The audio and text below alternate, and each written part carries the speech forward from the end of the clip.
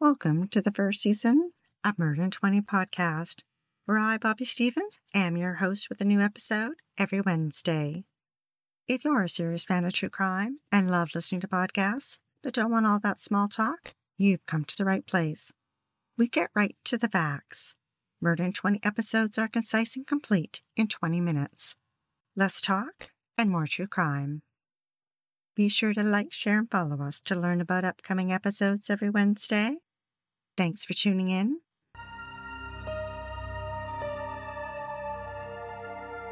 This episode features a murderess who got away with murder for 16 years. Jean Ann James was born in 1940 and became a wife, mother, and a murderer by 1992. In a jealous and violent rage, she slit her friend's throat and left her for dead. Jean meticulously planned Gladys's murder and never told a soul. That is, until she shared her secret with a cop 16 years later. Vancouver is a bustling city nestled between snow-capped mountains and the Pacific Ocean in the southwest corner of BC and Canada. It is the country's third largest city, with a population of more than 2 million people who enjoy its lush green parks, ski resorts, and upscale shopping. Vancouver has also had the distinction of hosting the Expo World Fair in 1986. It has a thriving music, art, and theater scene and is home to many film companies. It is also well known for its beautiful horticulture garden, such as the Van Dusen Botanical Garden, Queen Elizabeth Park, and the famous Stanley Park. With Vancouver's temperate year-round climate, one can enjoy the changing colors of flowers blooming year-round, from the purple crocuses in February, to white magnolias in April, to orange tiger lilies in August, to the fire-red fall berries in November. Now things started out friendly enough. Jean, a retired flight attendant, and her husband Derek, an air traffic controller at the Vancouver International Airport, were friends for around 8 years, with Gladys and her husband Shinji Wakabayashi, an executive with Japan Airlines. Gladys arrived in Canada in 1976 to study piano and was the third child of a Taiwanese billionaire. The two couples lived not far from each other in the upscale neighborhoods of Richmond and Shaughnessy. Jean and Derek enjoyed dinner parties quite often and would visit Gladys and Shinji at their home. Jean's son Adam and Gladys' daughter Elisa even attended the same school together for a few years. During their marriage, Jean's husband was rumored to have had affairs every now and then, but they stayed married. In 1990, this foursome became a threesome when Gladys and Shinji parted ways. Now, Gladys was also rumored to have had affairs, and no one knows why she chose her good friend's husband for her next one, but it turned out to be an unwise decision. And it wasn't long before Jean started to put the clues together. According to Jean's confession to police years later, her husband was staying at a local hotel when Gladys phoned her. Later, when Jean got the hotel bill, she matched the phone number from Gladys's phone call to her husband's hotel and came to the conclusion they were having an affair. Jean was enraged. How could he? And how could her good friend betray her in this way? But Jean didn't confront her husband. Instead, she started planning her revenge. A very carefully planned murder, one in which she would leave no evidence behind and never be caught. In late June of 1992, just as the Japanese dogwood trees were beginning their summer bloom, Jean made a point of stopping by Gladys's to pick up some things on a Saturday afternoon. Then on the morning of June 24th, Jean carried out her evil plan. She told Gladys she had a surprise for her. So after Gladys dropped off her daughter at school, Jean drove her car from her house in Richmond to Shaughnessy and parked her car 5 blocks away from Gladys's home. She purposely walked in the alleyways so she wouldn't be seen. Once inside, her and Gladys enjoyed a cup of coffee, then proceeded upstairs to Gladys's large walk-in closet, or dressing room as it was referred to, so that Jean could present her with her surprise gift. The closet was between the master bedroom and the master bathroom. Gladys was sitting in the closet with her back to Jean, waiting. Jean used a cord hanging from Gladys's sweater and draped it around her neck so she would think she was putting on a necklace. Jean then confronted Gladys about the affair, and she denied it. Jean was furious and told her about the phone number and the hotel evidence, and Gladys started laughing. Jean put on the rubber gloves she'd brought with her and pulled out a box cutter. Its blade fully slid open at the ready, and she slit her friend's throat from side to side. Gladys didn't put up a fight. She fell to the floor and landed in a sitting position. She said she was sorry. It was 9:15 a.m. The Vancouver Sun reported that Jean said she knew Gladys would bleed out quickly. It was just a matter of minutes because I had cut her along her jugular vein. She's not going to last long. I just kept away from her because I didn't want to get blood on me. Jean was in a frenzy and angry. She used the box cutter to slash at her husband's mistress, cutting and slicing at her legs and torso, while telling her she would call an ambulance if only she'd tell her how long they'd been having the affair. But Gladys wouldn't tell, and Jean had no intentions of calling an ambulance. Jean walked back downstairs, washed the coffee cups, and left her friend to die. She managed to slip out of the house, down the back alleys, and back to her car without being seen. At 3 p.m., when Gladys didn't show up to pick up her daughter from school, she patiently waited until almost 5 o'clock before phoning her dad to pick her up. They arrived at the house at 5:30, and Shinji found his estranged wife's bloody body, lifeless. He ran next door to her brother's house and called police. When police arrived, they found a massive amount of blood in the dressing room and bloody footprints. Smudge prints were evident on the carpet and what appeared to be a partial print of a woman's high-heeled shoe on the ceramic tile floor in the bathroom. Jean drove to the other side of town, to a metal recycling dumpster, and disposed of the murder weapon. She took her clothes to the school incinerator and burned them. And later she traded her car in. She made sure all the evidence was either destroyed or gotten rid of. It was later reported that 4 days after the murder, Jean approached Shinji at his mother-in-law's house and probed for information about Gladys's injuries and how her body had been found. Can you believe her nerve? On June 6, 1993, the Surrey Leader newspaper reported that investigators believed that the suspect committed this act out of extreme hatred or was motivated by some form of revenge. It is also possible that the suspect was suffering from severe mental illness at the time of the attack. Police have some evidence to indicate that the suspect in this slaying was another woman, that she remained very calm upon exiting the residence so as not to attract any undue attention. The suspect description is a white female, mid-50s, 5'4", 120 to 130 pounds with blonde hair.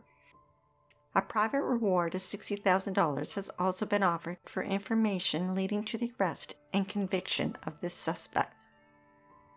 5 weeks later, the province newspaper reported that after weeks of silence, Vancouver police believe they've uncovered the secret life of Gladys and are close to solving her shocking murder. Gladys's husband was quickly eliminated as a suspect when police discovered that by all accounts they remained on good terms. That left police looking for a murderer and a motive. And that's when they discovered the quiet and conservative victim had a secret life and a secret lover.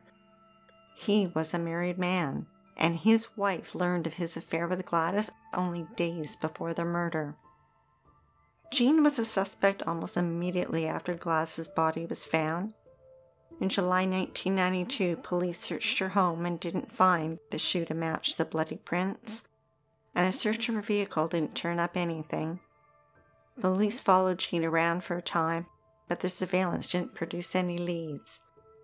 There just wasn't any forensic evidence linking her to the murder, and when police questioned Jean, she steadfastly denied any involvement.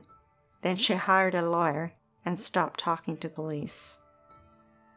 By October 1992, the police had exhausted all their leads and did not have enough evidence to recommend charges. For the next 16 years, Jean and Derek stayed married and continued to live in Richmond, but things were about to change. In 2007, the RCMP's Provincial Unsolved Homicide Unit designed a sting operation to catch Jean. Their Mr. Big technique involved the complex plan of undercover officers posing as members of a criminal organization and recruiting Jean at a chance meeting at a spa. Over time, the officers earned her trust, and Jean fell for it. In her efforts to prove she was a criminal, she met buyers of counterfeit products, moved vehicles, and delivered packages. And after 11 months, Jean was doing so well she'd worked her way up criminal ladder, and a meeting was arranged with Mr. Big. It took place in a Montreal hotel room, November 27, 2008. Jean shared her secret with a stranger, assuring him she had committed the perfect murder. Mr. Big wanted to be sure Jean had been the one to carry out the dirty work herself, and asked her if she was concerned about DNA. And she said she wasn't because she'd been in the house days prior to the murder, and the police knew that. Mr. Big was impressed. It sounded like she'd covered all her bases. Except the one where she shouldn't have told her deepest, darkest secret to an undercover police officer. December 17, 2008, with Christmas decorations adorning the house in Richmond that Jean and Derek still shared, Jean was finally arrested and charged with first-degree murder. Her neighbors were in shock and described her as a sweetheart, an outstanding citizen, generous, and an animal lover. Photos of Jean splashed across the newspapers and TV screens, showing a 68-year-old woman with curly short blonde hair and light skin with a taut face, shaved eyebrows penciled in, giving her the look of a creepy plastic doll. It would take another 3 long years before the trial began on October 11, 2011. It had been 19 years since Gladys had been murdered by her friend and her lover's wife. Jean's lawyers fought hard for her and suggested to the jury that she fabricated her confession using details published in the local newspapers at the time of the murder. But the Supreme Court didn't buy it, and on November 4, 2011, after less than 8 hours of deliberating, they found Jean guilty of first-degree murder. Outside, the orange and red fall colors were on fire. Inside, Jean sat in an icy courtroom, her face showing no emotion at the guilty verdict. She showed no regret, no remorse, just looked straight ahead and walked out of the courtroom to her new life in prison. Jean received the mandatory sentence of life in prison with no parole eligibility for 25 years. The Vancouver Sun reported that Gladys' sister-in-law Susanna Yank cried, smiled, and hugged prosecutor Kurt Clark after the jury convicted James of first-degree murder in the brutal slaying. At the time of the murder, Susanna and her husband lived next door. Afterward, the couple took in Gladys' daughter Elisa and moved back to Taiwan to escape the memories. And like many murderers do, it didn't take long for her lawyer to file an appeal in the BC Supreme Court in December of 2011. Jean's lawyer cited numerous grounds for the appeal, and in February 2012 requested a bail hearing for Jean to be released from prison pending her appeal. During this hearing, things took an interesting twist. Jean, who was incarcerated in the Fraser Valley Institution for Women, was under police investigation. The prosecutor requested a 1-week adjournment, which the judge granted. On April 10, 2012, the Richmond News reported that it was revealed at Jean's bail hearing that she was accused of attempting to obtain false ID in order to flee the country. Her lawyer strongly denied this, pointing out that the fellow inmate that accused Jean specified that she requested fake ID of a First Nations person who had dark skin and hair, which was ludicrous because Jean had light skin and blonde hair. He further pointed out that the inmate who wrote the letter signed it using a fake signature of another inmate. The prosecution argued that Jean was a significant flight risk, and the judge agreed, and Jean's bail was denied. Her appeal took over just a year, and on January 1st, 2013, a 3-member appeal court panel dismissed the appeal and upheld her guilty verdict. Jean was 72 years old and sentenced to life in prison. It is likely she will never leave prison alive. But hey, she's lucky she's alive, right? Gladys didn't have the option to grow old. But this case doesn't end here. In June 2015, Jean was now an elderly 76-year-old convict and wanted private visitation with her husband of 40 years and son who was now an adult. The Correctional Institute denied her the visits and cited the potential for domestic violence. And CBC reported that in August 2015, the federal court denied Jean's bid for private visitation and she must serve her time in prison alone. Thanks for listening to Murder in 20 with less talk and more true crime. Be sure to tune in next Wednesday for the episode of serial killer Clifford Robert Olson. It was the summer of 1981 and parents knew someone was grabbing their innocent children off the streets. But how long would it take before police tied the cases of the murdered children together? And how many would go missing before a monster was stopped? It turned out to be 11. If you're dying to hear more, past episodes of Murder in 20 are available for free at murderin20.com and on all major podcast platforms.